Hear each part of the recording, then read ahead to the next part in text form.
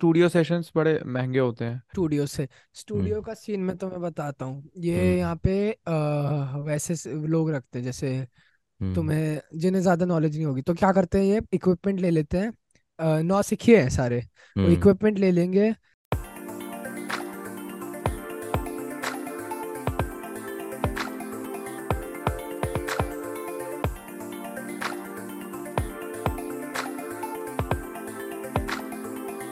Hello everyone, welcome to the Bewakoof Baatein city take over. Let's go भाई। आज मेरे साथ हैं जीवंत भाई और अपने होस्ट जो हर बार होस्ट करते ही हैं। इस बार स्पेशल सिटीज टेक ओवर है तो मैं आया हूँ। तो वेलकम यू टू, कैसे हो तुम दोनों? मैं बिल्कुल ठीक हूँ। हेलो गाइस, आपका स्वागत है। ऐसा आपने इंट्रो सुन ही लिया होगा। अपने भाई लोग हैं सारे, तो आज हम करेंगे डिस्कशन बहुत चीज़ों को लेके, बहुत सारी। जो मेन हमारा मुद्दा है पॉडकास्ट का, वो मैं चाहता हूँ वो उसको एंड में डाले और उसको अच्छे से हम उसको डिस्कशन करेंगे। लेकिन हम उससे पहले हम स्टार्ट करेंगे इनसे कुछ बातें। हेलो जीवन भाई। Hello hello. ऋषभ भाई, आप कैसे हो? मैं बिल्कुल ठीक हूँ, कैसे हो आप? बस बाबा, मैं भी बढ़िया। और सिद्धांत भाई कैसे हो? भाई बढ़िया, एकदम मस्त। आप बताओ क्या चल रहा है? शुरुआत करते बस। हैं दोनों की जर्नी से। जीवंत भाई आप बताइए, आपकी जर्नी कैसी रही, मतलब कैसे शुरुआत हुई आपकी इस पूरी इसमें घुसने की, इसमें एंट्री लेने की, इस फील्ड में जिसमें अभी आप हो। वाह वाह वाह। मतलब आजकल आज तक सिर्फ ऐसे इंटरव्यूज में देखा है पूछते हुए, आज मेरे से सवाल पूछा जा रहा है। तो भाई, ऐसा लग रहा है कि तो मैं सिंपल बताऊंगा। रैप मैंने शुरू करा था सुनना। म्यूजिक का इन्फ्लुएंस बचपन से रहा है मेरी लाइफ में। और मतलब पहले मैंने बचपन में गिटार केसियो सीखा, फिर मैंने गिटार सीखा, but as as a hobby सीखा था। हम्म। फिर बाबा ऐसा हुआ कि मैंने वो मूवी नहीं आई थी गली बॉय, हम्म। उसने हम्म। एक रैप वेव इंडिया में लाया ना, वो तब मेरे को मैंने सुना था रैप पहले, लेकिन मेरे को पता नहीं था एग्जैक्टली ये चीज़ है क्या। हम्म। तो उस मूवी के बाद मेरे को पता लगा कि भाई तो रैप है। तो मैं और सुनने लग गया। फिर डिवाइन और ये सब जो आर्टिस्ट हैं, डिवाइन डिवाइन हो गया, फिर अपना रफ्तार हो गया। पता चला कि ये लोग रैपर वैपर हैं, तो इन सबको सुनना शुरू करा। तो एक था कि यार ये तो मैं भी लिख सकता हूँ यार, राइमिंग तो कर ही सकते हैं। फिर कोविड आ गया।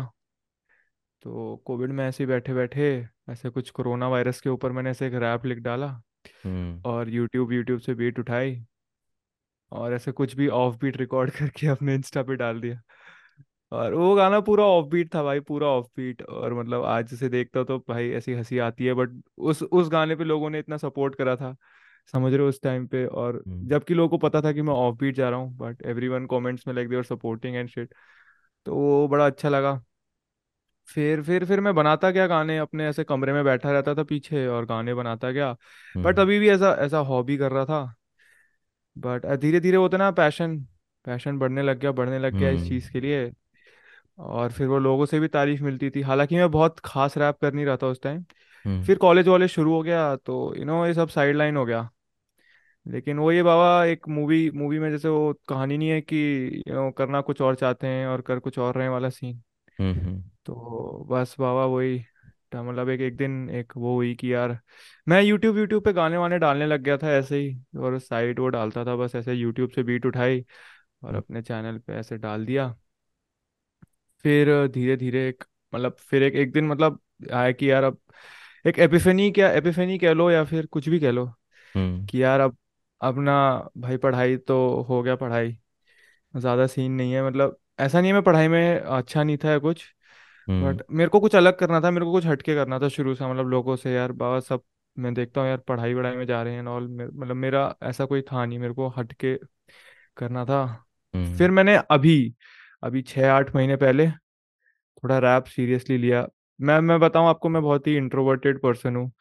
मैं मेरे को बहुत अप्रोच करने में लोगों को बहुत दिक्कत होती है। और मैं घर से बाहर नहीं निकलना चाहता था, मैं चाहता था रूम में बैठे बैठे रैपर बन जाऊं। हम्म। फिर पर ऐसा तो हो नहीं सकता ना। हम्म। अगर कुछ करना है, कहीं अगर कहीं पहुंचना है, तो उसके लिए कहीं कहीं कहीं को निकलना पड़ेगा उससे। तो रास्ता शुरू करना पड़ेगा अगर आपको कहीं पहुंचना है। हम्म। तो बाबा मैंने रास्ता शुरू करा।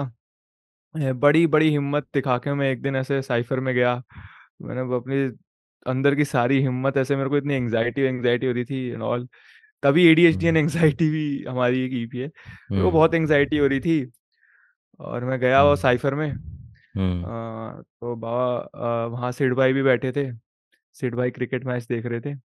तो उस वक्त तो मेरे को सिड भाई जोर जोर से चिल्ला रहे थे। मेरे को तो लगा था भाई क्या बंदा है ये, फर्स्ट इंप्रेशन। कौन है ये बाबा, क्या बंदा है, क्या चीखे जा रहा है। तो फिर ऐसे थोड़ा मैंने रैप वैप करा। और ना बात ये थी कि मैं ना यूट्यूब बीट्स उठाता था।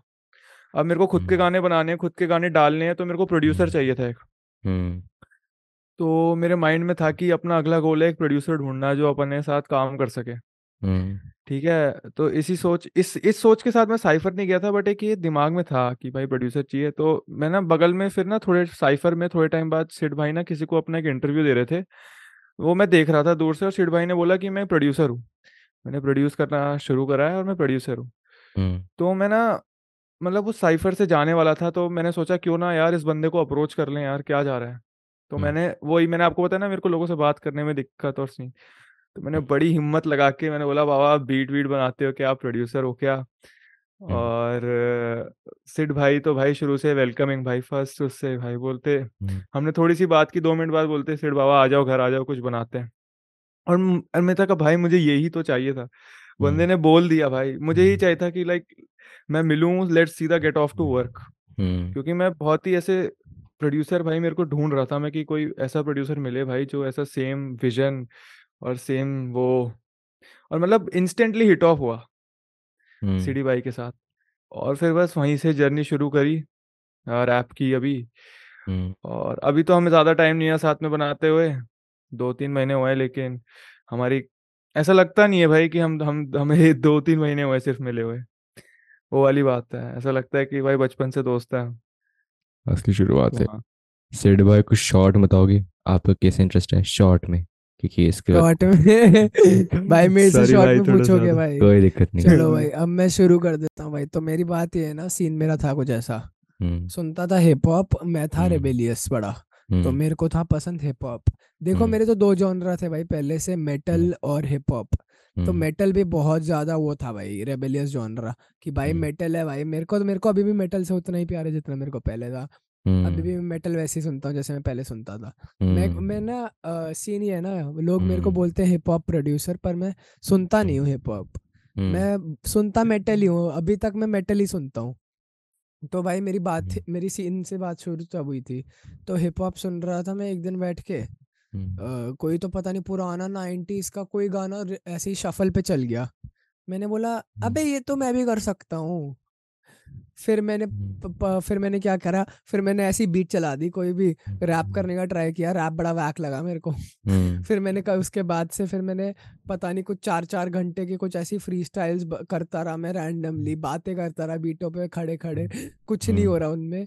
वो रिकॉर्ड कर दिया ऐसे ही खड़े खड़े, वो पड़े हैं मेरे पास बल्कि अभी भी मेरे लैपटॉप में। हाँ। तो वो कर रखे थे रिकॉर्ड। तो फिर मेरे मेरे पास मेरे को एक दोस्त ने बोला, मेरे तू एफएल डाउनलोड कर, जो प्रोडक्शन ट्राई कर भाई, रैप तेरे बस का नहीं है। फिर मैंने प्रोडक्शन ट्राई किया, लाइक ऐसे उसने म्यू फेस पे नहीं बोला कि तेरे बस का नहीं है। उसने मेरे को बोला प्रोडक्शन ट्राई कर, यू लर्न अ लॉट। तो मैंने प्रोडक्शन ट्राई किया। बात है 2021 की शायद, लॉकडाउन की। तो बोर हो रहा था वैसे घर पे ही। तो यूट्यूब पे गया, ट्यूटोरियल्स देखे मैंने थोड़े। एफएल डाउनलोड किया। एफएल अब मैंने खरीद लिया, पहले तो क्रैक यूज करता था। खरीदना पड़ता है एफएल, बड़ा सीन रहता है उसका भी। तो एफएल खरीद लिया मैंने फिर थोड़े टाइम के बाद ही। पड़ा रहा फिर वो 2023 तक शायद। उसके बाद 2023 में मैंने गिग्स पे जाना शुरू किया था। फिर समर समर आ गई, समर की छुट्टियां, वो समर चल रही थी मतलब उस टाइम पे। मैं था ड्रॉप पे, क्योंकि मैंने ना ड्रॉप आउट कर लिया था एक जगह से। मैं वहाँ पे एनिमेशन वीएफएक्स कर रहा था। मैंने उधर से ड्रॉप आउट कर लिया कि भाई मेरे से नहीं हो रहा है ये, तो मैं ड्रॉप आउट ले लेता हूँ। तो मैंने ड्रॉप आउट ले लिया। 1 साल आधा साल पढ़ा था पूरा। मैंने बोला क्या करूँ इसमें, फिर मैंने एक सीन कर दिया ना कि मैं अ, फिर ऐसे रैंडमली मेरे को 2-3 लोग मिल गए कि भाई 2-3 लोग कहाँ मिले मेरे को, ऑनलाइन ही 2-3 लोग मिले थे जो मेरे को कह रहे थे कि भाई बीट्स तो अच्छी है तेरी, थोड़ा इम्प्रूव कर ले। फिर उसी जो समर थी ना उस साल की, उस साल ही मैं बैठा। और दिन मैं रूम में बैठा रहता था पूरे पूरे दिन। हम्म। 4 4 बीटे बनाता था, 5 5 बीटे बनाता था, और हम्म। सारी अपने फोल्डर में सेव करके रख देता था। एक लौंडा हम्म। मिल गया ऑनलाइन, कहता भाई आपकी बीट पर ऐप कर दूंगा। मैंने बोला कर दो भाई। हम्म। भाई ने मेरे बीटों पे दो काफी टाइम रैप किया। हम्म। फिर मेरा एक लीग होता है अपने इधर अंडरग्राउंड हिप हॉप सीन में, स्पिट डोप करके। हम्म। तो 2023 में लाइक शेफ्स डाइनर में हुआ था स्पिट डोप, ये यहाँ सफदरजंग एनक्लेव में। हम्म। मैं गया उधर, मैंने बोला कि भाई चलो ये भी देख के आते हैं। पहले मैंने स्टार्टिंग में मैंने बहुत टाइम तक अपने आप को फैन फैन फैन फैन बोल के इंट्रोड्यूस किया। उन लोगों को पता नहीं था मैं करता हूँ कुछ प्रोडक्शन वगैरह। मैंने बस बोला कि भाई मैं फ़ैन हूँ, मैं म्यूज़िक का फ़ैन हूँ, इसलिए मैं आया हूँ इधर। हम्म। कुछ टाइम के बाद से फिर मैंने बताना शुरू करा लोगों को, क्योंकि मैं प्रोड्यूसर हूँ। मैं गाने बना रहा हूँ बहुत टाइम से, तो नहीं पर थोड़े टाइम से। हम्म। फिर जब मेरी बीट्स अच्छी होने लग गई, तब मैं फुल ऑन कि भाई साइफर में बीट्स बजा रहा हूँ, इधर बीट्स बजा रहा हूँ, उधर बीट्स बजा रहा हूँ। लौंडे बोल रहे हैं भाई आपकी बीट्स पे आने का मन कर रहा है, बीट्स हम्म। भेजो। तो फिर मैं ऐसे ही एक दिन चिल मार रहा था आराम से बैठ के। घर पे भी क्या ही कर रहा था, मैं आराम से बैठ के एक्सबॉक्स खेल रहा था एक दिन, हम्म। और फीफा खेल रहा था ऐसे ही अकेले बैठ के, कुछ पता नहीं हम्म। करियर मोड या कुछ चल रहा था।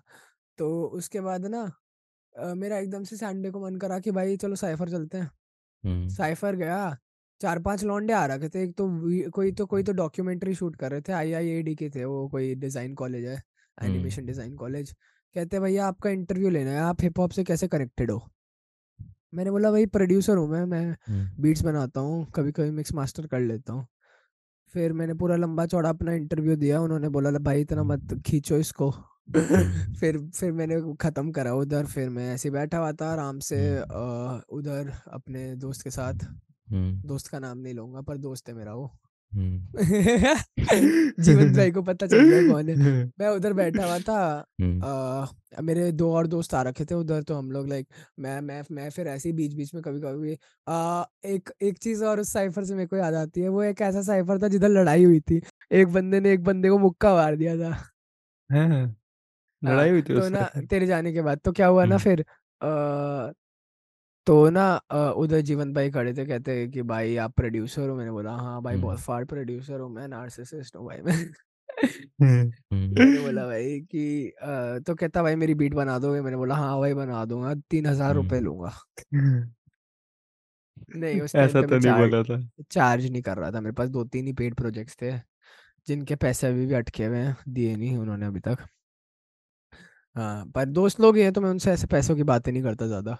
हम्म। तो हाँ, फिर मैंने क्या करा, फिर मैंने बोला कि भाई चलो ये तो सीन है। हम्म। फिर मैंने इनको बुला लिया, हमने एक घटिया सा गाना रिकॉर्ड किया था 100 बार्स करके, जो ये इसको अगले साल ड्रॉप करने का मन है। मैं तो ड्रॉप नहीं करूंगा वो गाना, मैं अपना अपना टैग हटा दूंगा उसमें से। तो क्या हुआ फिर ना, उसके बाद अभी फिर हम लोग ऐसे ही बैठे थे एक दिन। हम्म। मैंने इसको मैसेज करा भाई ईपी बनाते हैं एक, ऐसे मन करिया ईपी बनाते हैं भाई एक। मैंने ट्रैक लिस्टिंग भेज दी इसको पूरी। तो कहता भाई सही तो लग रही है। हम्म। तो मैंने बोला मैं तेरे को 2 3 बीट्स बना के भेजता हूँ। हम्म। 2 3 बीट्स इसको मैंने बना के भेजे। उस टाइम पे ना मैं बीट्स बना पा रहा था, ऐसा नहीं हो रहा था कि मेरे को ना थोड़ा क्रिएटिव, अभी सीजन हो रखा है कि क्रिएटिवली कुछ बन नहीं रहा, हम्म। वैसा नहीं हो रखा था तब। उस वक्त मैं बना पा रहा था सब। हम्म। तो मैंने इसको 3 3 4 4 बीटें बना के भेजी हैं ऐसे ही। मैंने बोला भाई ये ले ईपी की बीट्स हो गई, ये भी मान गया। कहता अरे भाई बीट्स तो बड़ी फाड़ लग रही है। मैंने बोला ठीक ठाक बीट्स है, काम चला लेंगे, अभी क्लिप सही है। उसके बाद फिर बस एक ये मेरे घर पे बैठ के हमने पता नहीं कुछ रूम आइसोलेट करके पता नहीं किसकी तरह तो रिकॉर्ड करी थी। हम्म। अब याद भी नहीं मेरे को कैसे रिकॉर्ड करी थी पूरी। हम्म। टाइम हो गया, देखो इतना टाइम हो गया ना बनाए हुए। हम्म। वो वही भी मैं एक कहता हूँ अलग कि ही भाई सही था वो भी। वो। टाइम हाँ, सही था, एरा था वही। एक। हम्म। सही में। हाँ। स्टूडियो और डिस्ट्रीब्यूटर्स का डार्क से बताओ। जीवन भाई पहले आप। स्टूडियो और डिस्ट्रीब्यूटर्स का डार्क साइड। बस सीन ये है कि स्टूडियो तो हमारा, स्टूडियो का सीन बाबा देखो, अभी तो हम ऐसे बढ़ते हुए आर्टिस्ट हैं, अभी हमने जस्ट स्टार्ट करा है। तो ऐसा डार्क साइड तो क्या बोलूँ मैं, बट लाइक ऐसे कुछ एक तो ड्रॉबैक्स हैं हम्म। कि स्टूडियो सेशंस बड़े महंगे होते हैं। जो प्रॉपर स्टूडियो सेशंस होते हैं वो होते कॉस्टली, एंड मेरे हिसाब से, आई मीन स्टूडियो वालों के हिसाब से, आई थिंक उनको लगता होगा अप्रोप्रिएट प्राइस है। लाइक ऐसे 1500 घंटे का सिर्फ ऑडियो रिकॉर्डिंग एंड सीन। तो हम्म। आई मीन मेरे हिसाब से बहुत कॉस्टली है। ऐसा हर कोई तो अफोर्ड नहीं कर सकता ना, क्योंकि म्यूजिक में सिर्फ रिकॉर्ड वोकल रिकॉर्ड्स करना तो एक बहुत ही माइनर सा पार्ट है। हम्म। उसके बाद गानों पे बहुत सारा काम होता है और उस पे बहुत सारा पैसा जाता है। वो वाला सीन है। हम्म। तो आई मीन तो स्टूडियो हमने पता है कैसे हमने कैसे रिकॉर्ड करा हमारे तो दिमाग में, क्योंकि स्टूडियो ऑब्वियसली इतने कॉस्टली होते हैं, हमारे दिमाग में आया ही नहीं कि चलो इसे स्टूडियो जाके रिकॉर्ड करते हैं। हमारा स्टूडियो अभी सेठ बाबा का घर है। सेठ बाबा का कमरा हमारा स्टूडियो है। और मैं बताता हूँ हम आपको कैसे कैसे हम वो रिकॉर्ड करते हैं। हम्म। हमारे पास एक सेल्फी स्टिक का वो सेल्फी स्टैंड है, ट्राइपॉड स्टैंड, हम्म। जिससे शूट वूट होता है। हम उसमें अपना माइक अटैच करते हैं, हम्म। वो भी उसको रिबन से टिकाते हैं। हम्म। हमारे पास ऐसा कोई ऐसे साउंड प्रूफ नहीं है, कभी ऐसे अलमारी के अंदर माइक रख के कर लिया रिकॉर्ड ताकि साउंड प्रूफिंग हो जाए, या कुछ कंबल। ऐसा सीन करके कंबल लगा दिया ऊपर हम्म। और हम वहां बैठ के रिकॉर्ड करते हैं।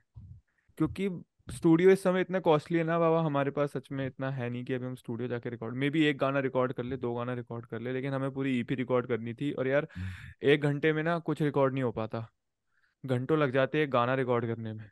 समझ रहे हम्म। हो? तो वही हम्म। कॉस्ट, समझ रहे हो, फिर कॉस्ट उतना मल्टीप्लाई होता जाता है। तो हम्म। हमने अपना बोला कि भाई हम हमारे पास अपना है, हम अपनी तरीके से करेंगे रिकॉर्ड। और हमने पूरा एक ऐसा सेटअप तो लगाया और हमने रिकॉर्ड कर दिया। हम्म। वो वाला सीन था। और जहाँ तक कि डिस्ट्रीब्यूटर्स की बात है, देखो हम ना अभी इंडिपेंडेंट आर्टिस्ट हैं, हम इंडिपेंडेंटली, और हमारे जैसे बहुत ज़्यादा और भी इंडिपेंडेंट आर्टिस्ट हैं ना, सब सब डिस्ट्रीब्यूशन से अपना अपने गाने डिस्ट्रीब्यूट करवाते हैं। हम्म। तो इन अ सेंस जो ये डिस्ट्रीब्यूटर्स हैं, पहले तो क्या होता था सीन कि आपको लेवल के पास साइन होना होगा, एंड देन आपके गाने फिर आगे जाते हैं डिस्ट्रीब्यूटर्स के पास, और हम्म। वो सब सीन था। डिस्ट्रीब्यूटर्स एक्चुअली अभी तक मेरे को ऐसा कोई डार्क साइड नहीं दिखा डिस्ट्रीब्यूटर्स का इस सीन में। बल्कि हम्म। इन्होंने ऐसे हम जैसे इंडिपेंडेंट आर्टिस्ट को, अपकमिंग आर्टिस्ट को थोड़ा एम्पावर कर दिया कि भाई कोई भी गाना डाल सकता है। एक नॉमिनल फीस होती है यार, वो तो चार्ज करेंगे ऑब्वियसली। अगेन वो भी हर किसी के अफोर्डेबिलिटी पे डिपेंड करता है। हम्म। एक फीस होती है, वो उनको पे करनी होती है साल की, एंड देन हम्म। उससे हम अपना म्यूजिक डिस्ट्रीब्यूट कराते हैं। हाँ ये सीन होता है कभी कभार ना कि गाने डिले हो जाते हैं डिस्ट्रीब्यूट होने में, जो डेट होती है उससे एक दो दिन लेट, एक दो दिन जल्दी। तो वो सीन रहता है, एक दो हम्म। दिन जल्दी क्या लेट ही हो जाते हैं, तो उसका तो हम्म। हम अब कुछ कर नहीं सकते। हाँ कभी कभार ये सीन होता है कि डिस्ट्रीब्यूटर्स थोड़ा ना ऐसे, उनके बहुत सारे क्राइटेरियाज होते हैं, रूल्स होते हैं कि गाने में ऐसा ऐसा नहीं होना चाहिए, ऐसा ऐसा होना चाहिए। हम्म। तो इन अ सेंस वो थोड़ी क्रिएटिविटी को इफेक्ट करता है, गानों की क्रिएटिविटी को इफेक्ट करता है, क्योंकि हमें थोड़ा सा एडजस्टमेंट करना पड़ता है। मोस्टली नहीं होता, बट कभी कभार ऐसा होता है, हम्म। और थोड़े एडजस्टमेंट्स करने पड़ते हैं। बाकी एज सच बल्कि डिस्ट्रीब्यूटर तो हेल्प ही कर रहे हैं ऐसे गाने, क्योंकि भाई मैंने तो कुछ टाइम पहले सोचा भी नहीं था कि मेरे गाने स्पॉटिफाई पे होंगे। हम्म। मुझे लगता था कि भाई लेबल वेबल और ऐसे और यहाँ यहाँ कैसे कैसे जाके तो होगा, लेकिन इन डिस्ट्रीब्यूटर्स के थ्रू अब मेरे गाने स्पॉटिफाई पे हैं। तो हम्म। वो वाला सीन है। बाकी हाँ। सेठ भाई कुछ बताओगे, आप कुछ बोलोगे? तो भाई मैं शुरू करता हूँ स्टूडियो से। Studio hmm. का सीन में तो मैं बताता हूँ, ये हम्म। यहाँ पे वैसे लोग रखते हैं जैसे हम्म। तुम्हें जिन्हें ज्यादा नॉलेज नहीं होगी तो क्या करते हैं, ये इक्विपमेंट ले लेते हैं। नौसिखिए हैं सारे, वो हम्म। इक्विपमेंट ले लेंगे, सामान सारा अरेंज करके रख देंगे। हम्म। एक बंदा रख लेंगे जिसको हल्की फुल्की आती हो काट पीट के ऑडियो इधर उधर करना, वो रख लेंगे एग्जैक्टली। लौंडा। और हम्म। उस लौंडे को, वो लौंडा तुम्हारे गाने के बारे में फालतू की बकवास करता रहेगा, भैया क्या बना रहे हो, भैया क्यों बना रहे हो, भैया कैसे बना रहे हो भैया। बहुत सही बात बोल ये रहा है, बहुत सही बात बोल रहा है। हम्म। और फिर क्या करना है ना इनको, ये फिर इतना सा जो इनका इक्विपमेंट जो इन्होंने लिया है हम्म। उसका 1500 रुपये चार्ज कर देंगे कि भैया आपने भाई पूरा वो करा तो 1500 रुपये आपको देने हैं, क्योंकि आप 1 घंटा हमारे स्टूडियो में आए हो। भाई हम्म। उसमें ना ये ऑडियो इंजीनियरिंग दे रहे ना, ये बीट इनकी खुद की है, कुछ हम्म। नहीं, बस रिकॉर्डिंग का। रिकॉर्डिंग में अभी ऐसे बैठा हूँ मैं आपके सामने बैठ के एक गाना रिकॉर्ड कर सकता हूँ, लाइक कोई सीन नहीं है रिकॉर्डिंग का ब्रो, रिकॉर्डिंग कहीं भी हो सकती है। हम्म। तो वही सीन है। और डिस्ट्रीब्यूटर्स के बारे में बोलूं, डिस्ट्रीब्यूटर्स वैसे इतना ट्रबल कॉज नहीं करते, पर जैसे तुम बड़े हो जाओगे तो लाइक जैसे तुमने इतना पैसा कमा लिया, ठीक है, तो वो हम्म। तुम्हें दिखाएगा कि तुमने इतना पैसा कमाया, पर हम्म। तुम्हें वो नहीं दिखाएगा कि उन्होंने कितना ले लिया, ठीक है। हम्म। हम्म। तुमने एक्स अमाउंट स्ट्रीम से कमा लिया, जैसे तुमने 50 रुपए कमा लिए, 50 रुपए पर तुम्हें दिखा रहा है तुमने 50 रुपए कमाए हैं। उन्हें ये हम्म। पता चला तो उन्हें तुमने 90 रुपए कमाए होंगे, पर वो जो 40 रुपए है वो क्या पता उन्होंने ले लिए हो। हम्म। 40 ही है ना, हाँ। हम्म। हाँ हाँ, हम्म। 40 सही ही है, मैथ्स मैथ है। सही है मेरी। तो सही हाँ, मैथ्स है। तो क्या पता 40 रुपए उन्होंने ले लिए हो। तो हम्म। लाइक हमें ये नहीं पता होता कि बैकग्राउंड में क्या चल रहा है, हमें बस ये पता होता जो हमें दिख रहा है। तो इसलिए मैं एग्जैक्टली। डिस्ट्रीब्यूटर्स के बारे में भी अच्छी चीजें नहीं बोलूंगा। हम्म। हम्म। मैडवर्स सही है वैसे, आई नहीं, स्पॉन्सर्ड नहीं है, पर हम्म। मैडवर्स यूज करा है मैंने। मैडवर्स सही है, थोड़ा सा इस बार 2 दिन हो गया था डिले, क्रेडिट वेडिट का सीन था, मेरे इंटरलूड में ही था क्रेडिट का सीन। तो बाबा, इससे रिलेटेड मैं एक और चीज़ बोलना चाहूँगा हम्म। कि जैसे ना अब तो चलो, जैसे मैं जो डिस्ट्रीब्यूटर यूज़ कर रहा हूँ, अब नाम लूँ कि नहीं लूँ, चलो ट्यून कोर है वो। इन अ हम्म। सेंस तो ऐसे फीचरिंग आर्टिस्ट होता है, जैसे फीचर कराना होता है, हम्म। तो वो उनका एक्स्ट्रा चार्ज करते हैं। हम्म। समझ रहे हो, क्योंकि क्रेडिट्स में नाम जाएगा कोई फीचर आर्टिस्ट है। जब मैंने ऑलरेडी 2000 का प्लान ले रखा है, एंड दे वांट मी कि मैं 2000 और दूं, just to add featuring artist. तो भाई इतना कैसे अफोर्ड कर लेगा कोई? मतलब जो अभी इंडिपेंडेंट है और जो जस्ट कमिंग, उसको थोड़ा बहुत एब्जर्ड लगता है। तो थोड़ा कभी कभार कुछ डिस्ट्रीब्यूटर्स आर लाइक चार्जिंग, ऐसे जो भी मन, मुझे लगता है जो भी मन का है वो रेट बोल रहे हैं यार ये तो, कि पहले हम्म। फीचर है तो इतना दो, उसके ऊपर से इतना पैसा और दो। हम्म। वो वाला सीन एक है। हम्म। तो क्योंकि भाई फीचर में ऐसे कुछ ज़्यादा जा नहीं रहा, बस आपको मेंशन करना है मेरे हिसाब से नाम। Best hip hop artist in India and underrated ones also. चलो बेस्ट भाई हिप फिर। हॉप आर्टिस्ट इन इंडिया, भाई हम्म। मैं 5 नाम बोलूंगा भाई, सीधे मौत, सीधे मौत, सीधे मौत, सीधे मौत, सीधे मौत। भाई वो लौंडे ना मचा रहे हैं भाई, मैं बताऊं तुम्हें, यहीं अपने डियर पार्क से हैं लौंडे वो, सही में ऊपर जाके ब्रो मचा रहे हैं भाई वो। और सही में भाई वो एकदम काम कर रहे हैं भाई, मतलब वही उनकी ना अप्रिशिएट करता हूँ मैं उनके बारे में ये बात कि सही एकदम, तो भाई राह पे चल रहे हैं लौंडे। हम्म। हम्म, एकदम भाई राह पे चल रहे हैं लौंडे। और अभी मैं एक और आर्टिस्ट के गाने बहुत सुनता हूँ भाई, उसका नाम सिडी है, वो भी बहुत सही काम कर रहा है भाई। तो लाइक वो भाई टॉप का बंदा भाई। अंडररेटेड इसको। वंस। भाई अंडररेटेड वंस, चलो भाई मैं तुम्हें अंडररेटेड वाले बताता हूँ। तो अंडररेटेड में भाई एक बहुत ही तोड़फाड़ आर्टिस्ट है भाई, तुम्हें मैं बताता हूँ।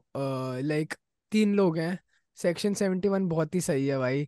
सेक्शन 71 की एक एल्बम है पूरी, सेक्शन 71, भवी भास्कर और लूसीफर। ये अंडररेटेड नहीं है पर ये काफी सही आर्टिस्ट है। अंडररेटेड में देयर इज चार दीवारी भाई, चार दीवारी बहुत अच्छा आर्टिस्ट है, एक्सपेरिमेंटल आर्टिस्ट है, अंडररेटेड है। जीवंत भाई हैं अपने, जीवंत भाई थोड़ा वो lyrical miracle spiritual individual criminal करते हैं, पर वो हम्म। वो भी सही आर्टिस्ट हैं। पर हाँ, उनको ट्रैप करवाया है, एक लौंडा है जिसका नाम सिड है, उसने उनको ट्रैप करवाया भाई। हाँ। अंडरग्राउंड से मैं बताता हूँ 2-3 लोग जो मेरे को काफी अच्छे लगते हैं। हम्म। एमसी अमृत हैं, अमृत भाई जब भी मिलता हूँ अच्छे से हम्म। मिलता हूँ भाई से, एकदम मस्त है। हम्म। पॉलस्टर भाई है, पॉलस्टर भाई तो अपने दोस्त हैं, पैकमैन बजा, Pacman, Pacman, shout out to Pacman. हाँ, हम्म। वो है एक, उनके साथ और गाना भी आ रहा है सून। उनके साथ गाना आ रहा है। हाँ, हम्म। और एक और आर्टिस्ट हैं जो मेरे को पर्सनली, मेरे लाइक, मैं बोलूँ ना अंडरग्राउंड हिप हॉप और देसी हिप हॉप में मेरा फेवरेट आर्टिस्ट है वो। उसका नाम है डीडी मेरा नाम। लिटरली मजाक नहीं कर रहा मैं, मेरा दोस्त है इसका मतलब ये नहीं कि वो मेरा फेवरेट नहीं हो सकता। उस बंदे की ना मैं वर्सेटैलिटी देखता हूँ उसका, मैं देखता हूँ वो काम कैसे करता है, और ना वो चीज़ मेरे को बहुत अच्छी लगती है भाई। वो बंदा ना सही काम कर रहा है, हम्म। अच्छे से एकदम लगा रहता है। तो और लाइक मेरा ना अंडरग्राउंड में और वैसे ओवरऑल डीएचएच में वो मेरा one of the favourite artist है। लेट्स गो, डीडी भाई को शाउट आउट। हम्म। डीडी भाई को शाउट आउट, दंगे फंसा दे भाई। जीवंत भाई आप बताइए। बाबा, टॉप 5 जैसे जो मेन स्ट्रीम आर्टिस्ट, अगेन, सीधे मौत, सीधे मौत, सीधे मौत, सीधे मौत, सीधे मौत। और उसकी वजह यही है कि मतलब वो, उनकी जर्नी देख के सबको फील होता है कि इट इज़ पॉसिबल, कि हम भी ऐसा कर सकते हैं। मतलब उनकी जर्नी इतनी इंस्पायरिंग है। वही डियर पार्क से ऐसे साइफर्स में करते ओ भाई। करते करते अब लाइक अब कहाँ पहुंच गए वो। हम्म। तो सबसे पहला मेरे को रियलाइजेशन हिट हुआ कि हाँ मैं भी बन सकता हूँ या कर सकता हूँ, जब मुझे उनकी जर्नी के बारे में पता चला। हल्की फुल्की बताओ कि अब जो आपको पता थोड़ी बहुत शॉर्ट में। बाबा उनकी जर्नी जहाँ तक मेरे को पता है वो यही है कि दोनों मिले, साइफर में मिले, हम्म। एंड देवर लाइक हम किस चीज़ का इंतज़ार कर रहे हैं, बनाते ना गाने। हम्म। एंड बस दे स्टार्टेड देयर जर्नी तब से। लाइक वो हम जैसे ही एक आम लड़के थे ना, होते होते तो सारे ही हैं, हम्म। बट एक उनको देख के है कि भाई हम जैसे लौंडे, हम जैसे लड़के भी हम्म। ये कर सकते हैं, हम भी उस लेवल पे पहुंच सकते हैं, उस लेवल के ऊपर भी पहुंच सकते हैं। तो मतलब मेहनत कर करके, मतलब उनका प्योर ग्राइंड है। उन्होंने जो ग्राइंड करा है ना, हम्म। जो इन्होंने मेहनत करी है जगह जगह इधर उधर जाके, and all like it's remarkable, और वो इंस्पिरेशन है बहुत बड़ी। हम्म। तो वो वाला सीन है। तो इसलिए मेन स्ट्रीम आर्टिस्ट तो मेरे को पांचों में सीधे मौत सच में, एंड दैट्स डिजर्विंग। अब अंडररेटेड। जैसे अंडरग्राउंड, अंडररेटेड या अंडरग्राउंड आर्टिस्ट की बात आ जाती है, तो सबसे पहले सीडीएम भाई, जो अपने बीट्स बनाते हैं, one of the best underground producers मेरे लिए तो।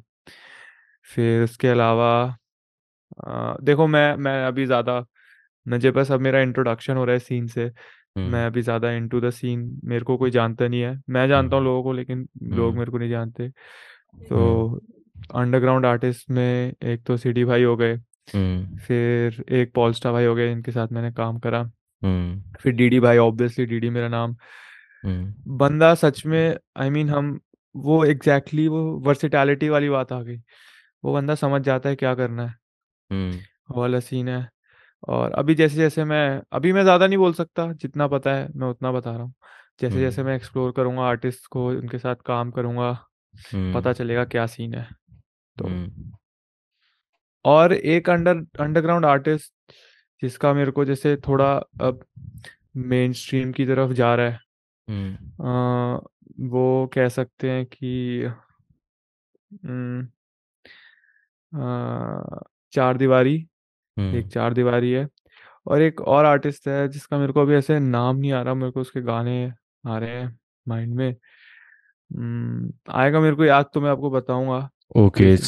सो जो मेरा सबसे इम्पोर्टेंट क्वेश्चन है तुमसे, देखिए, अगर आपको नहीं पता तो इनकी न्यू एल्बम आने वाली है, आ गई है, आ गई है, ADHD एंड एनजाइटी। तो उसी यस का सर। एक सॉन्ग है जो मैंने अपनी प्लेलिस्ट में डाल दिया है, seriously I am not kidding. Screenshot attach कर दूंगा, मैंने अपनी प्लेलिस्ट में डाल दिया वाला सॉन्ग, ड्रंक एंड इसको डिसरिस्पेक्टफुल। मुझे बहुत ज़्यादा यूनिक और बहुत डिफरेंट लगा।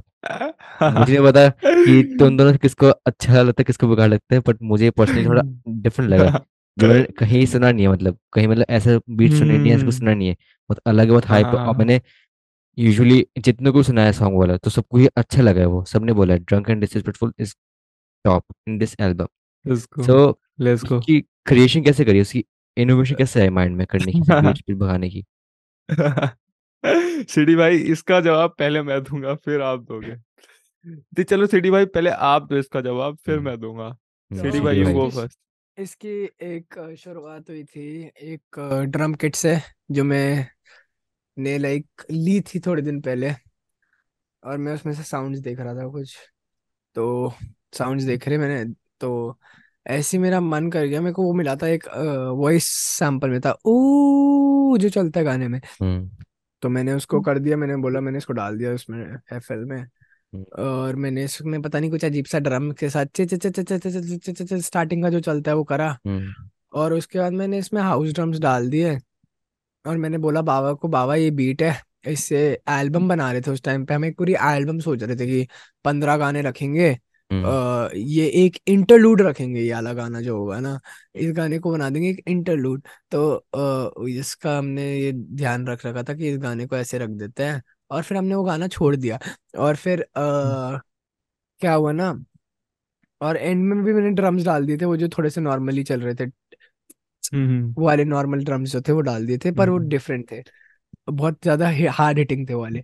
तो अब ड्रम्स की बात को साइड में रख के अब बात हम्म। करते हैं ADHD एंड एंग्जाइटी। तो हम्म। आइडिया आ गया था ADHD एंड एंग्जाइटी का, बोला था EP ड्रॉप करेंगे।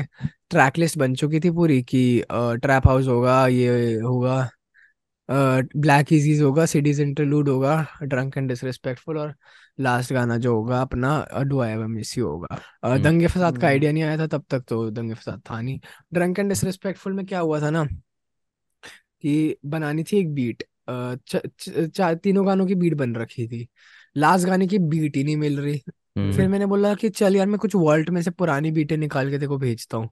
मैंने भेजी, मैं इसका कुछ क्लिक नहीं हो रहा। मैंने इसको ये वाली बीट भेजी थी कि भाई हम्म। ये बीट ट्राई करेगा एक बार। और वो मेरा सबसे गंदा डिसीजन था लाइफ का। मेरे को उस वो गाना बिल्कुल पसंद नहीं है। मैं उस गाने को हेट करता हूँ। तो क्या हुआ वाह। ना, हम्म। तो फिर मैंने बोला कि ये भी ट्राई कर ले। हम्म। कहता कि हाँ भाई इस बीट पे को तो कुछ हो सकता है। हम्म। तो इसने कुछ लिखा उस पे। फिर इसमें वो हम्म। करने लग गया, इसने drunk drunk drunk disrespectful to the core वाला सीन कर हम्म। दिया इसने। और हम्म। फिर वो बन गया वो गाना उसमें। उसके बाद उसने वो लाइन बोली थी, तब एडीएचडी एंड एंजाइटी भी नाम नहीं आया था। तब इसने बोला था एडीएचडी एंड एंजाइटी, हाथ मेरा कापे पर पेन मेरा छापे। वो हम्म। लाइन बोली थी इसने। तो उसकी वजह से ये बन गया, ईपी का नाम उस गाने से आ गया। पर हम्म। वो गाना मेरे को अभी भी बिल्कुल पसंद नहीं है। अब जीवन भाई बताएंगे अपनी स्टोरी उस गाने के बारे में। बाबा देखो, सिंपल सी बात है, जैसा बताया कि 3 गाने बन चुके थे। चौथे गाने की हमें बीट मिल ही नहीं रही थी। हम्म। फिर सिड भाई ने अपना वॉल्ट खोला और मेरे को रैम्ड 2-3 बीट भेजी थी इससे पहले। हम्म। तो ऐसा कुछ मेरे को खास जमा नहीं। फिर मेरे ऐसे एडीएचडी एंड एंग्जाइटी, ये कि ड्रंक एंड डिसरिस्पेक्टफुल की बीट बजी, ये पहले भी सुन रखी थी। तब हम्म। ऐसा खास इस पे ध्यान इतना दिया नहीं। और जैसे ही बीट क्लिक हुई, जैसे ही बीट बजी, हम्म। मैं एकदम इसके साथ फर्स्ट लेसन में फिर से सिंक कर गया एकदम। कि भाई मेरे था यार, ये पूरे टाइम हमारे सामने था और हम बीट बना रहे थे, इधर उधर ढूंढ रहे थे। हम्म। मैंने सेठ भाई को बोला, सेठ भाई यही बीट है, इसी को आप फाइनल करो। हम्म। और ये बीट अलग थी, वही अलग बीट है, हाउस म्यूजिक है, और हाउस म्यूजिक पे रैप इतना सुना नहीं है आज तक। वो वाला सीन था। तो क्या हुआ कि मैं लिख लिया, मैंने इस पे लिख लिया। फिर अब रिकॉर्ड करने की बारी आई। तो हम रिकॉर्ड करने जब बैठे, मैं बता रहा हूँ बाबा, इस पे ना रिकॉर्ड करना आसान नहीं था। ये वन ऑफ द मुश्किल बीट्स है इस पे रिकॉर्ड कराओ हमने, है ना। क्योंकि ये बहुत ही अलग है और इस पे वैसा म्यूजिक हुआ नहीं है। हम्म। तो ऐसा कोई आइडिया नहीं था कि मतलब ऐसा कोई, हमारे पास ऐसा होता है ना कि चलो बीट है, इस पे नॉर्मली ऐसे रिकॉर्ड करा जाता है, ये रही बीट और ऐसे ऐसे इस पे रिकॉर्ड करते हैं। इस बीट के लिए अलग बीट थी, इसके लिए कोई आउटलाइनिंग नहीं थी हमारे पास कि इसे ऐसे रिकॉर्ड करेंगे हम।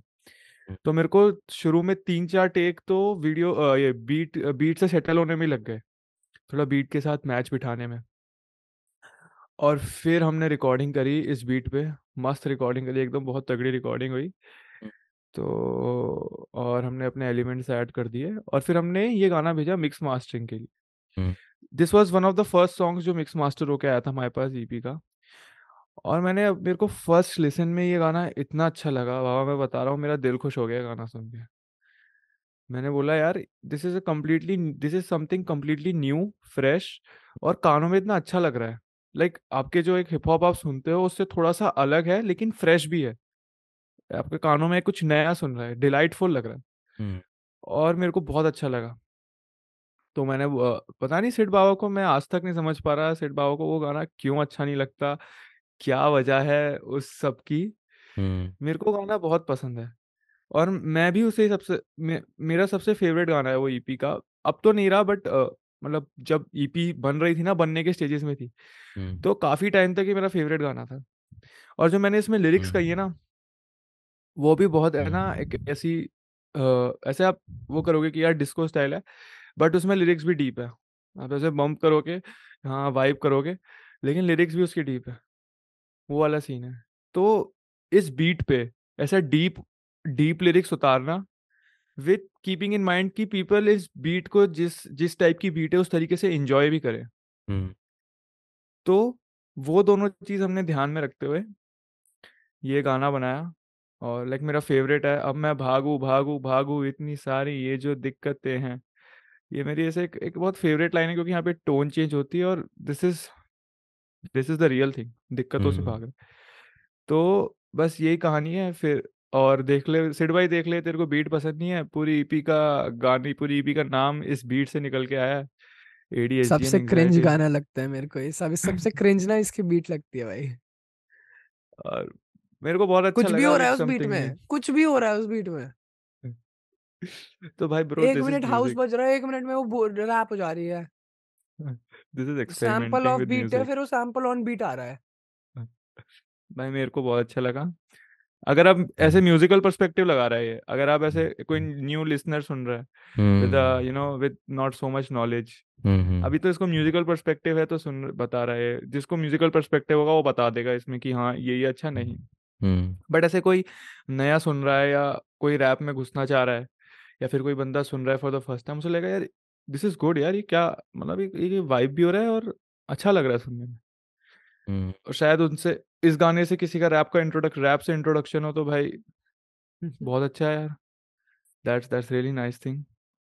तो ये है इस गाने की back story. I don't think ये मौका बार बार भाई तुमको मिलेगा भाई, है ना, मतलब ऐसे बताने वगैरह वाला, है ना, कि बाकी जगह तो थोड़ा थोड़ा वो हो जाएगा कि नहीं नहीं नहीं, हम यार पार्ट कर देंगे, हम नहीं बोल पाएंगे, हमारा वो हो जाएगा, मेरे को भाई कोई डर नहीं है भाई, मैंने बहुत कम कर रखी है ऐसे, बहुत से करते रहता हूँ मैं, मेरे को कुछ हो जाए कोई टेंशन नहीं है ना, पॉडकास्ट का स्पेशली, है ना, कुछ हो जाए कोई प्रॉब्लम नहीं है। सो सेट भाई से स्टार्ट करते, dark side of some artist, call out time. Call out time भाई, भाई भाई तुम मरवाओगे भाई। मैं ऐसे लाइक, मेरे को ऋत्विक बाबा ने भाई पीआर के लिए रेडी करके भेजा था। मेरे हम्म हैं बाबा, एक ऋत्विक बाबा। हम्म उनके साथ भी मैं अपडेट दूंगा अभी क्या सीन होना है। तो हम्म उन्होंने मेरे को ऐसा पूरा पीआर करके भेजा था। भाई किसी के हम्म चाटा मारने ना, अपनी म्यूजिक से मार। तो भाई कॉल आउट तो मैं करना चाहता हूँ पर मैं करूंगा नहीं। कुछ आर्टिस्ट हैं मेरे दिमाग में जिनको मैं कॉल आउट करना चाहूंगा, कुछ लोग हैं मेरे दिमाग में। फर्स्ट ऑफ ऑल, मेरे पास एक विजुअल मैसेज है for my people. Just give me a second, 1 minute second मिलेगा आपके पॉडकास्ट में तो मैं दिखाऊंगा विजुअल मैसेज। ठीक है, दिखाओ दिखाओ, कोई दिक्कत नहीं है। 1 सेकंड लेट्स दे गो, दो मेरे को बस, हाँ लेट्स गो ठीक है। Sid Baba, let's go. Hmm. एक विजुअल मैसेज मेरे पास पड़ा है यहाँ पे।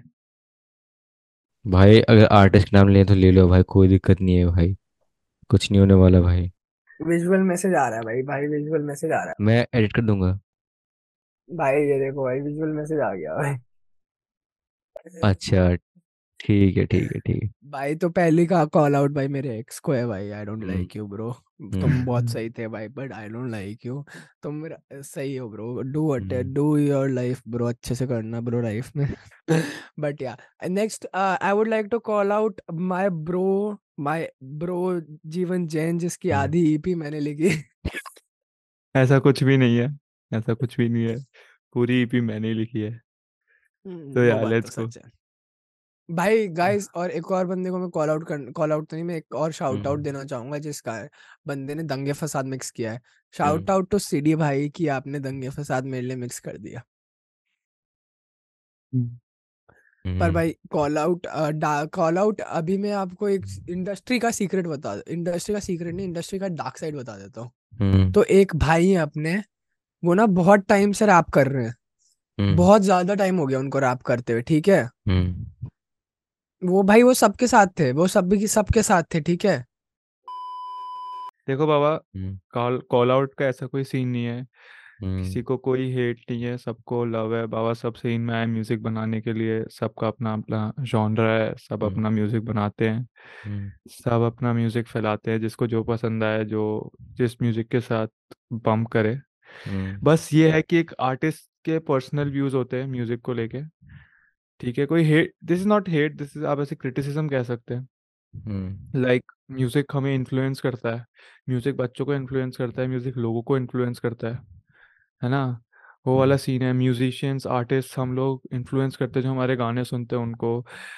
आपने देखा होगा आर्टिस्ट हमारे तो हम तो हमने तो भी स्टार्ट किया जस्ट, बट आपने देखा होगा कि आर्टिस्ट के फैन बेसेस होते हैं, हम्म और कुछ पर्टिकुलर आर्टिस्ट होते हैं इनके बहुत ऐसे ऐसे एकदम टाइट फैन बेस होते हैं कि हमारे आर्टिस्ट के खिलाफ कुछ बोल कैसे दिया या कुछ ऐसे कैसे कर दिया। तो आप समझ सकते हो ना कि किस लेवल पे वो आर्टिस्ट उनको इन्फ्लुएंस कर रहा है, हम्म कि वो इतना एक्सट्रीम पे चले जाते हैं, अगर कुछ ऊपर नीचे बोल दिया, हल्का सा भी क्रिटिसिज्म कर दिया आर्टिस्ट के लिए, वो सीन है। तो एज एज एन अब यार ऐसा लगेगा कि मैं कोई बोरिंग बात या बहुत ही ऐसे वाइज बात कर रहा हूँ, but as an artist, as artist हमारी रिस्पॉन्सिबिलिटी बनती है कि हम लोगों पे सही इन्फ्लुएंस फैलाएं। हम्म ठीक है, कुछ ठीक है, आप मज़े के लिए म्यूज़िक बना रहे हो, आप अपनी हॉबी पैशन के लिए म्यूज़िक बना रहे हो, बट आप ऐसा म्यूजिक नहीं बना सकते, ऐसा म्यूजिक आपको बनाने से रिफ्रेन करना चाहिए जिससे गलत इन्फ्लुएंस पड़ रहा हो, ऐसा मेरे को लगता है ना। तो हमेशा आप मजे के लिए बना रहे हो, दैट्स गुड, आप अपना म्यूजिक बनाओ, आप अपनी म्यूजिकलिटी एक्सप्लोर करो, दैट्स गुड, बट हमेशा you should keep this in mind कि लोग, आप उन्हीं लोगों की वजह से बने हो जो आपका म्यूजिक सुन रहे हैं, और वही लोगों को आप इन्फ्लुएंस कर रहे हो। तो ये आप पे एक बहुत बड़ी रिस्पॉन्सिबिलिटी है कि आप उन्हें किस तरीके से इन्फ्लुएंस करना चाह रहे हो। आप उन्हें अच्छे वे में ले जाना चाह रहे हो या बुरे वे में इन्फ्लुएंस करवाना चाह रहे हो। अब ऑब्वियसली आर्टिस्ट का पर्सपेक्टिव ही डिफरेंट होता है। अब जो मेरे को लगे कि यार ये क्या है, ये वैक है, ये क्या म्यूजिक है, ये तो कुछ भी हो रहा है इसमें, वो किसी और आर्टिस्ट को या उस आर्टिस्ट को ऐसा ना लगे, उसे लगे यार मेरा म्यूजिक तो अच्छा है, मेरे को तो अच्छा लगता है मेरा म्यूजिक, मैं तो डालूंगा। पर्सपेक्टिव का डिफरेंस है, लेकिन बट एक general idea of good and bad सबके पास है कि क्या अच्छा होता है, क्या बुरा होता है। ठीक है, क्या अच्छी चीज़ है, क्या बुरी चीज़ है, जो जा रही है हम अच्छी डाल रहे हैं या बुरी डाल रहे हैं। तो बस मैं ये कहना चाह रहा हूँ कि as an artist we have to be responsible. देखो थोड़ा बहुत चलता है, थोड़ा बहुत चलता है, सब सब जगह चलता है, कोई सीन नहीं है, ठीक है, इतना सब समझते हैं, but as an artist we have to be responsible. हाँ कूल तो हैं हम, ठीक है, कूल भी हैं, अच्छे भी हो गए, but it is necessary to be responsible for putting things that are you know that influence people in a good way, putting music that influence people in a better way. So I think industry में ऐसे थोड़ा सा अभी ये scene लोग नहीं नहीं समझ रहे या कुछ, ये सीन है। तो ऐसा थोड़ा बस no, just just no hate all love, भाई तुम्हारा म्यूजिक है, तुम्हें जो करना है करो, बट ऐसा कीप इन माइंड कि ऐसे थोड़ा put out good things, things that influence in a good way. Next question जो बहुत ज़्यादा मुझे लगा तुमसे पूछना चाहिए, तुम दोनों से ही, क्योंकि तुम दोनों की मुझे कहानी भी सेम लगी काफ़ी हद तक, हल्की फुल्की से बताइए, है ना। हाँ हाँ। इमोशनली अटैच्ड होते हो तुम लोग सॉन्ग से, और अब वो तुम्हें एफर्ट कैसे करता है? इमोशनली अटैच का मैं बाबा, ये बहुत ही एक आपने ऐसा क्वेश्चन पूछ लिया कि इसका तो क्या ही मतलब, ऐसा थोड़ा। बाबा देखो, हर गाना ना हम बड़ी मेहनत से बनाते हैं, हर गाने के पीछे आइडिया होता है, हर गाने के पीछे कॉन्सेप्ट होता है, हर गाने के पीछे बहुत सारी डिस्कशन होती है, बातें होती हैं, और सब होता है। हम्म। उसके बाद आके गाना आता है, तो ना मैं पर्सनली बता रहा हूँ, मेरी उम्मीदें रहती हैं कि ये गाना कम से कम इतना तो करे, इतना तो कुछ अचीव करे, हम्म। वो वाला सीन है। जब वो नहीं होता तो तब डेफिनेटली थोड़ा दुख होता है। बट मैं बता रहा हूँ कि ADHD एंड एंग्जाइटी के जितने भी गाने हैं, हम्म। मैं उनसे बहुत ज़्यादा इमोशनली अटैच नहीं हूँ, टू बी वेरी ऑनेस्ट। क्योंकि अब जैसा मैं आपको कैसे एक्सप्लेन करूँ, मैं इसलिए इतना इमोशनली अटैच नहीं हूँ उन गानों से, क्योंकि काफ़ी बातें वो मैंने काफ़ी काफ़ी कुछ मैंने पहली बार करा है उसमें, और काफ़ी, जैसे एज अ रैपर मैं सोचता हूँ कि जो मैं फील करूँ वो मैं लिखूँ। उसमें काफ़ी ऐसी बातें हैं जो मैं ऐसा ऐसा मैं बहुत ऐसे कोई नार्सिसिस्ट बंदा नहीं हूँ, जैसे ब्लैक इजीज में मैंने बोला है कि बंदे बोले मुझे भाई तू है नार्सिसिस्ट, वो हम्म। सिड भाई हैं, तो मैंने सिड भाई का पर्सपेक्टिव डाल दिया। ठीक हम्म। है, सिड भाई ने बोला कि ये गाना ऐसा होना चाहिए कि इसमें नार्सिसिज्म झलकना चाहिए, तो मैंने वो हम्म। डाला। मैं पर्सनली नहीं हूँ, मतलब इस ट्रैक्स में जैसे सबसे रिलेटेबल ट्रैक है मेरे लिए, एक सिर्फ ड्रंक एंड डिसरिस्पेक्टफुल है, वो भी नाम से नहीं, मैं ना ड्रंक रहता हूँ ना मैं डिसरिस्पेक्टफुल रहता हूँ, मैं नशा वशा कुछ नहीं करता बाबा। पर जो उसमें बातें हैं, हम्म। उसमें बातें जो मैंने की ना, भागो इतनी सारी ये जो दिक्कतें हैं, कमरे में बैठे गाने बनाते हैं, उससे मैं कहूँगा कि थोड़ा इमोशनली अटैच्ड हूँ। मैं बेसिकली उन गानों से होता हूँ इमोशनली अटैच्ड, पर मैं उन गानों से होता हूँ जिसमें मैं बता रहा हूँ रियल मी। क्योंकि भाई एक होता है आर्टिस्ट थोड़ा सुपरफिशियल बातें भी करता है, and it is completely nothing is wrong with that, करनी पड़ती हैं, हम्म। करनी पड़ती हैं, एक आर्टिस्ट इमेज भी क्रिएट करनी पड़ती है, और उसके साथ कुछ बुरा नहीं है, आप करो सुपरफिशियल बातें। बट क्योंकि मैं वैसा हूं नहीं या मेरे पास ऐसी चीजें नहीं है, तो मैं उस चीज से इतना ज्यादा अटैच नहीं हूं। मतलब कि हाँ भाई ये गाना अभी EP बना के डाल दी, मैं इतना अटैच नहीं हूँ, बिकॉज काफी काफी जगह मैं हूं ही नहीं जो मैंने गानों में बताया। आपको एक बहुत ट्रूथफुली बात बताऊं, इट्स जस्ट मैंने एक अलग चीज एक्सप्लोर की है उसमें, और सिड भाई ने बहुत सारा पर्सपेक्टिव दिया अपना, हम्म। सिड भाई ने बहुत सारा पर्सपेक्टिव दिया और वो मैंने हम्म। गानों में उतारा है। हम्म। नहीं तो और मेरे को लगता है इसकी नीड भी थी, हम्म। क्योंकि ये पर्सपेक्टिव से मेरी आर्ट थोड़ी कॉन्फिडेंस थोड़ा दिखता है मेरी आर्ट में। पहले मेरी आर्ट इतनी कॉन्फिडेंट नहीं झलकती थी, लेकिन इन पर्सपेक्टिव से मेरी आर्ट में थोड़ा कॉन्फिडेंस आता है, और ये कहीं ना कहीं मुझे चाहिए भी था अपनी आर्ट में। समझ रहे हो? आगे भी मैं करूंगा ऐसे थोड़ा सुपरफिशियल, ऐसा नहीं है मैं नहीं करूंगा, बिकॉज मेरा इससे कॉन्फिडेंस बिल्ड हो रहा है, थोड़ा कॉन्फिडेंस दिख रहा है, हम्म। और एक फिक्सेटेड माइंड से मैं बाहर आता हूँ इस ये सब करने से। इम्प्रूवमेंट है, बट ऐसा कोई बहुत पर्सनल अटैचमेंट इन गानों एडीएचडी और एंग्जाइटी में तो नहीं है। हम्म। बाकी अभी तक मैंने कोई ऐसा गाना बनाया भी नहीं जिससे मैं बहुत ही ज्यादा पर्सनली अटैच। तो भाई मैं तो लाइक गानों से अटैच हो जाता हूँ भाई। अभी हमारा एक गाना है जज्बात, जीवंत भाई और डीडी भाई का। अभी वो गाना बना भी नहीं है, उसका पोस्टर बहुत अच्छा लगा मेरे को। तो उसका जो पोस्टर है और उसकी जो बीट है उससे मैं अभी से अटैच हो चुका हूँ भाई। ऐसा सीन है ना कि लाइक ये मैं गाना सोच हम्म। रहा हूँ कि एक लाइक फील्ड सिचुएशनशिप पे बनाएंगे कि भाई लाइक एक सिचुएशन हुई थी, सिड एक भाई की लौंडा और एक लौंडी। सिचुएशनशिप पे। एक लौंडा एक लौंडी के बीच में एक सिचुएशन हुई थी, ठीक है। आजकल लौंडा हम्म। लौंडियों के बीच में बहुत होता है सिचुएशन। हम्म।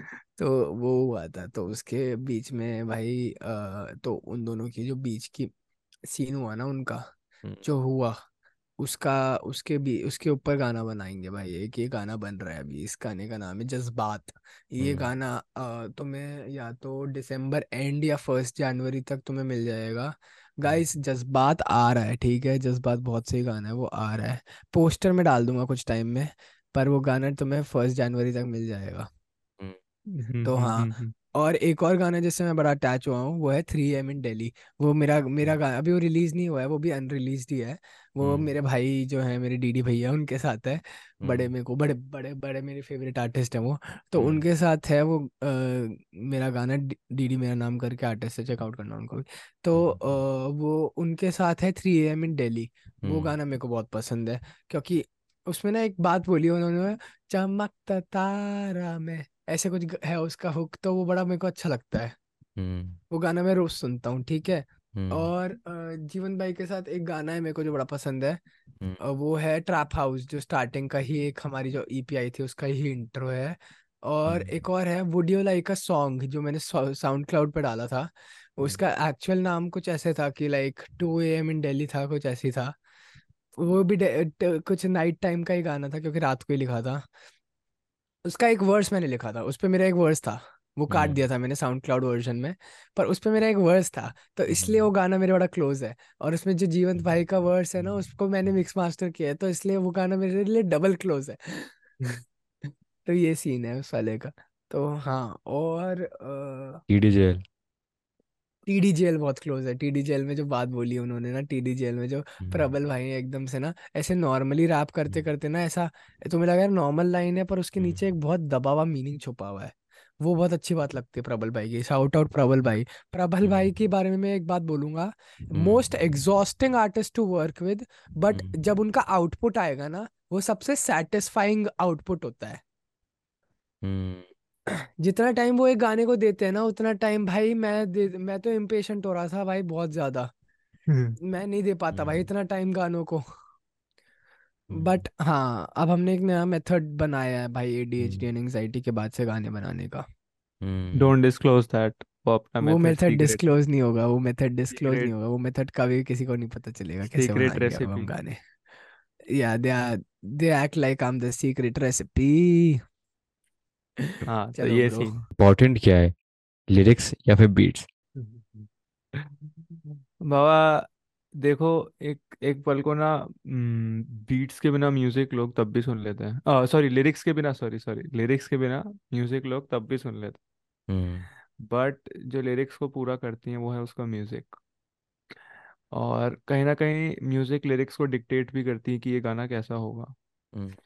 तो मेरे हिसाब से music music is more important than lyrics, because music lyrics में जान जान भरता है, एक जान डालता है। एक एक मेरे फेवरेट आर्टिस्ट की लाइन है कि वो कि मतलब म्यूजिक गानों में जाने भर रहा है, हम हम्म। तो लाशें लिख रहे हैं। You know. हम्म इट्स तो जैसे कि लाइक हम बस लिख रहे हैं, हम डिलीवरी दे देते हैं, बट असली जान जो भरता है वो म्यूजिक ही है। मैं बताऊं, तुम्हें, देखो हम्म लाइक लिरिक्स इतने इम्पोर्टेंट है नहीं। देखो तुम बीट्स ना, बीट सुनोगे तुम। क्योंकि मैं ईडीएम सुनता था, मैं मेटल सुनता था, मैं इससे पहले, मैं अभी भी यही सुनता हूँ, मैं मेटल ही सुनता हूँ। हम्म हमारे जो मेटल है, मेटल में पता है क्या इम्पोर्टेंट है? Guitar riffs, drums, bass. Hmm एक और जॉनर है मेटल का, मैं तुम्हें समझाता हूँ, death metal. Death hmm metal में वोकल्स हार्डली तुम्हें सुनाई देंगे। तो तुम्हें समझ में नहीं आएगा वो लोग क्या बोल रहे हैं, तुम हेडफोन लगा लो, तुम्हें समझ नहीं आएगा वो क्या बोल रहे हैं। तो हाँ, तुम्हें उनका बस तेज तेज गिटार बजता हुआ सुनाई देगा, इंस्ट्रूमेंट्स बजते हुए सुनाई देंगे। वो हम्म लोगों को बहुत पसंद है। ईडीएम में आधे से ज्यादा चीजें ड्रॉप्स और इंस्ट्रूमेंट्स पे डिपेंड करती हैं। ईडीएम में गाने होते हैं जिनमें लिरिक्स होते हैं, पर लाइक आधे से ज्यादा चीजें इस पे डिपेंड करती हैं। तो बीट्स आर रियली, हाँ बीट्स आर रियली इम्पोर्टेंट, काफी ज्यादा। तो इसलिए मैं लाइक बीट्स, तो मेरा प्राइमरी फोकस तो बीट्स ही रहता है। मैं कभी कभी लिख लेता हूँ। मैंने एक दो गानों में वर्सेस दिए हैं अपने, काफी अच्छे वर्सेस हैं वो। जो अ, सारे कट अन- हुए। अब तो भाई बताए बट तो भाई अर्निंग कितनी होती है भाई तुम दोनों की, एज एन इंडिया आर्टिस्ट ही? भाई चार अप्रॉक्स। हजार कमाते हैं एक शो का। ये सब फालतू ब्ला ब्ला बकवास है। हम्म भाई अभी मैंने एक शो हम्म किया था, 1500 कमाए थे बस भाई उस शो के, मजाक नहीं कर रहा। वो 1500 भी खाने में खर्च हो गए थे। बाबा मैं बता रहा हूँ, हम्म अभी तो कुछ मैं पर्सनली अपना बता रहा हूँ, मैंने कुछ नहीं कमाया है अभी तक। ऐसा खास आर्ट से मैंने अबे सौ कुछ रुपए कमाया नहीं है। कमाए तो थे जिसके तूने मोमोज खाए थे। मैंने स्पॉटिफाई से मेरी हम्म पहली इनकम अभी आई थी 3 हफ्ते पहले, वो थी 40 रुपए। फिर अभी कल लास्ट मैंने खोला, वो एक सौ हम्म पचास रुपये हो गए। हम्म तो बाबा भी सीन है कि अभी तो शुरू किया हम्म है ऑल दो, हम्म बट अभी तो हम्म अभी हम सोचते भी नहीं है कि कितना पैसा आ रहा है, कितना पैसा आएगा। Hmm we are just doing it. अभी हम्म पैसा वैसा तो जब आएगा तब आएगा, बट अभी काम करना है हमें। हम्म अभी काम पे ध्यान है, हमें काम करना है, हमें परफॉर्म करना है, हमें शोज करना है, हमें सब करना है। हम्म पैसा पैसा इज अ थिंग जो इसके साथ आएगा। हम्म हम कर रहे हैं, पैसा is a hmm additional thing. Hmm हम कर रहे हैं और ये करते करते वो चीज़ अपने आप आ जाएगी। हम्म वो वाला सीन है। मैंने अभी तक 150 रुपये कुल कमाए हैं, हम्म जिनको मैंने संभाल के रख रखा है, और वो ही देख के बड़ी खुशी होती है यार। हम्म उतने कम पैसे हैं, लेकिन इट्स लाइक भाई ये पैसा मैंने म्यूजिक से आया है मेरे, या फिर कम से कम 20 रुपए 30 रुपए 40 जितना भी आया भाई म्यूजिक से आया है मेरे। हम्म तो एक होप और एक पॉजिटिविटी मिलती है। हम्म। यही सीन है। भाई भाई मैं एक चीज हमेशा बोलता हूँ भाई, everything happens, you just got to wait on it. Exactly. Daily routine of artist तो भाई। भाई मैं सुबह उठता हूँ भाई, हम्म पहले मैं फोन खोलता हूँ, फोन में देखता हूँ क्या चल रहा है।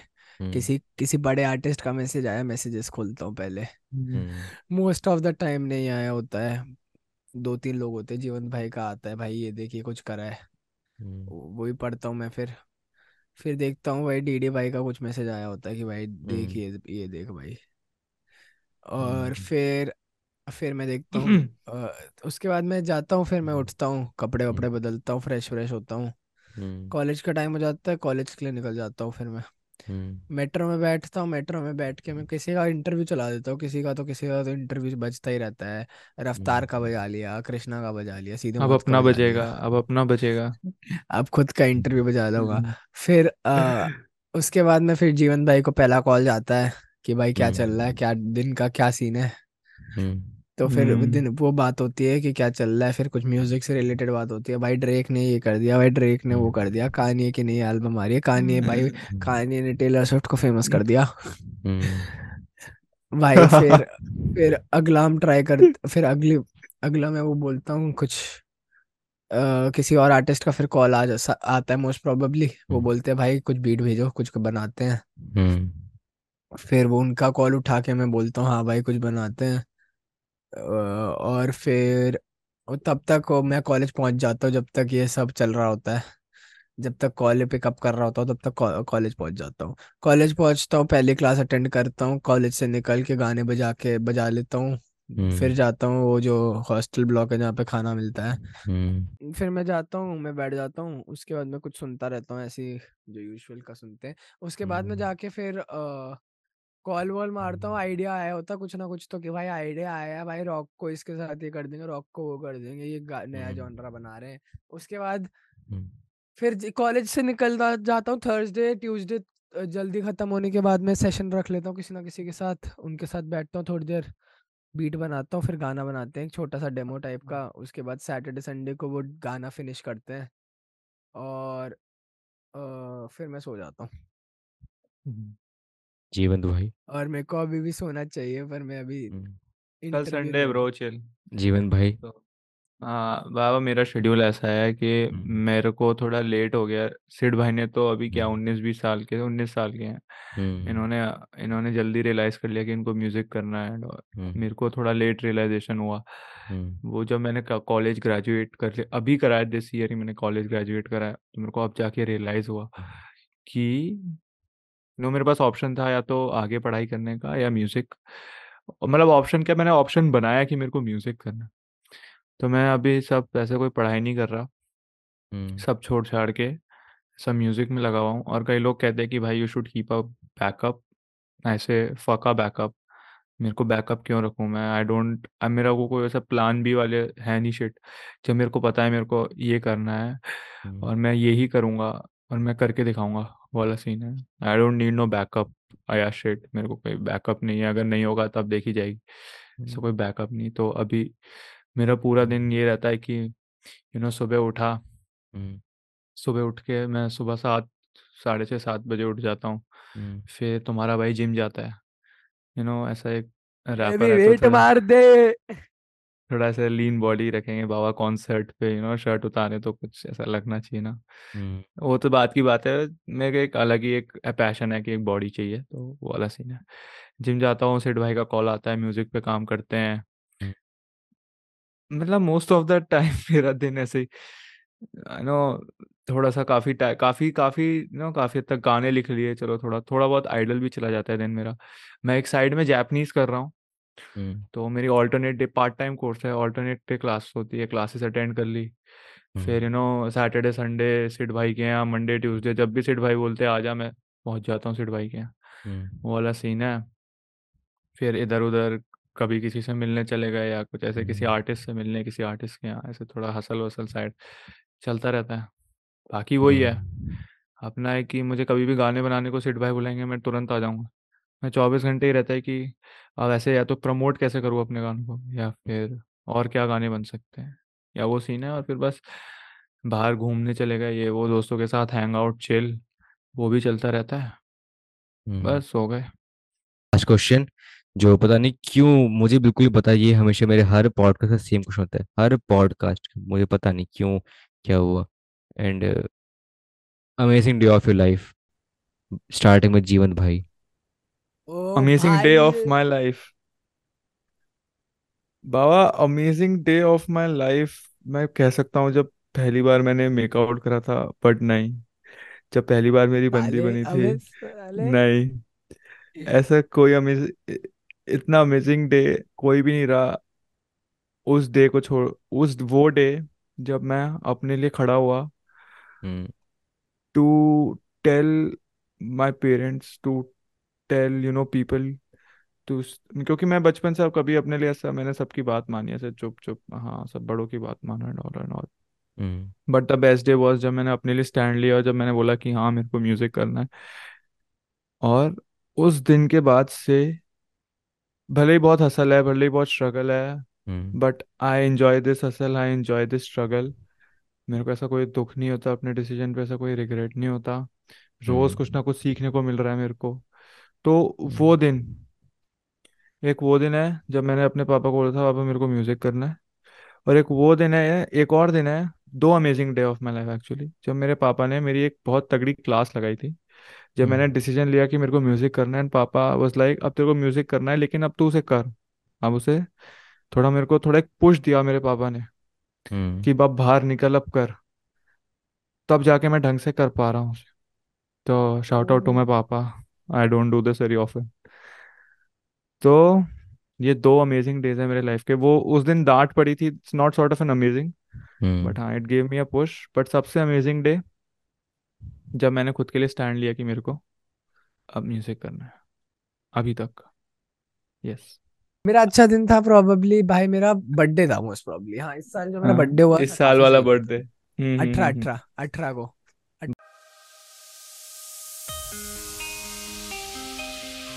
तो सो गाइस, मेरी और सिडी की एल्बम ADHD एंड एंग्जाइटी सारे स्ट्रीमिंग प्लेटफॉर्म्स पे आ चुकी है।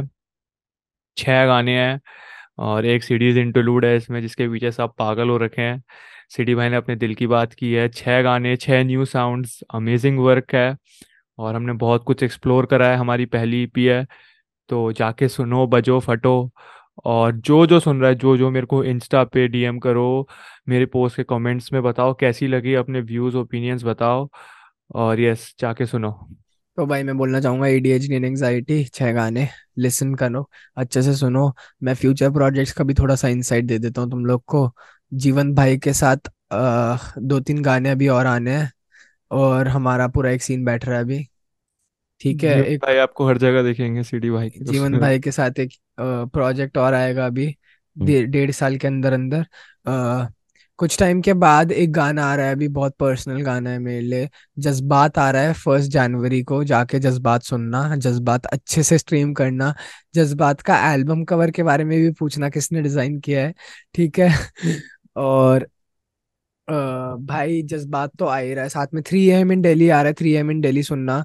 ट्रैफिक जैम आ रहा है, ट्रैफिक जैम भावा, घर पे काम। सबसे पहले सबसे इम्पोर्टेंट हमारी EP सुनना। ये गाने तो अभी आए नहीं है। जो EP, ये गाने जो अभी आए एल्बम आ नहीं है, ये गई तो है, फ्यूचर इनसाइट जो है। एल्बम आ जीवंत गई है भाई ने हमारी, तो वो सब बोल सुनना। चुके हैं ना, जीवंत भाई हाँ, तो अपनी एल्बम के बारे में सब बोल चुके चलो हैं। Future ADHD projects. And anxiety सुनना अच्छे से, ADHD एंड एंग्जाइटी सुनना जरूर। और फ्यूचर प्रोजेक्ट्स के चाहिए बारे में मैं आपको एक बात बता दूं, काफ़ी न्यू साउंड्स हैं, काफ़ी कुछ न्यू एक्सप्लोरेशन एक्सप्लोरिंग चीज़ें हैं, एंड काफ़ी सारे आर्टिस्ट के साथ हैं। तो लाइक ग्रेट होने वाला है। It's like up up up from here. हाँ भाई। और जब तक हम्म। आपके साथ, जैसा पहले भी कहा, जब तक आप हम्म। तक ये पॉडकास्ट पहुंचेगा, या तो हम हम फट फट चुके चुके होंगे, होंगे या हम या हम फटने के फटने वाले प्रोसेस में। होंगे। हाँ, मी टू मी हाँ। टू। ये सीन तो है। भाई हम हम फुल सारे, काम मैं हम मैं सिड और ऋषभ भाई, तीनों फटने वाले हैं। भाई वही तो हम्म। भाई, तुम राह बनाओ लोगों के लिए, तुम हम्म। पैसा कमाओ, पैसे से वक्त बनाओ, वक्त अपने चाहने वालों के साथ बिताओ। पहले खुद ऊपर जाओ, फिर दूसरों के लिए राह बनाओ। तो लेट्स भाई गो। आज के लिए इतना बढ़ाने के ही। चलिए। प्रोसेस तो में। Guys, yes good sir. Bye. मेरी यही रात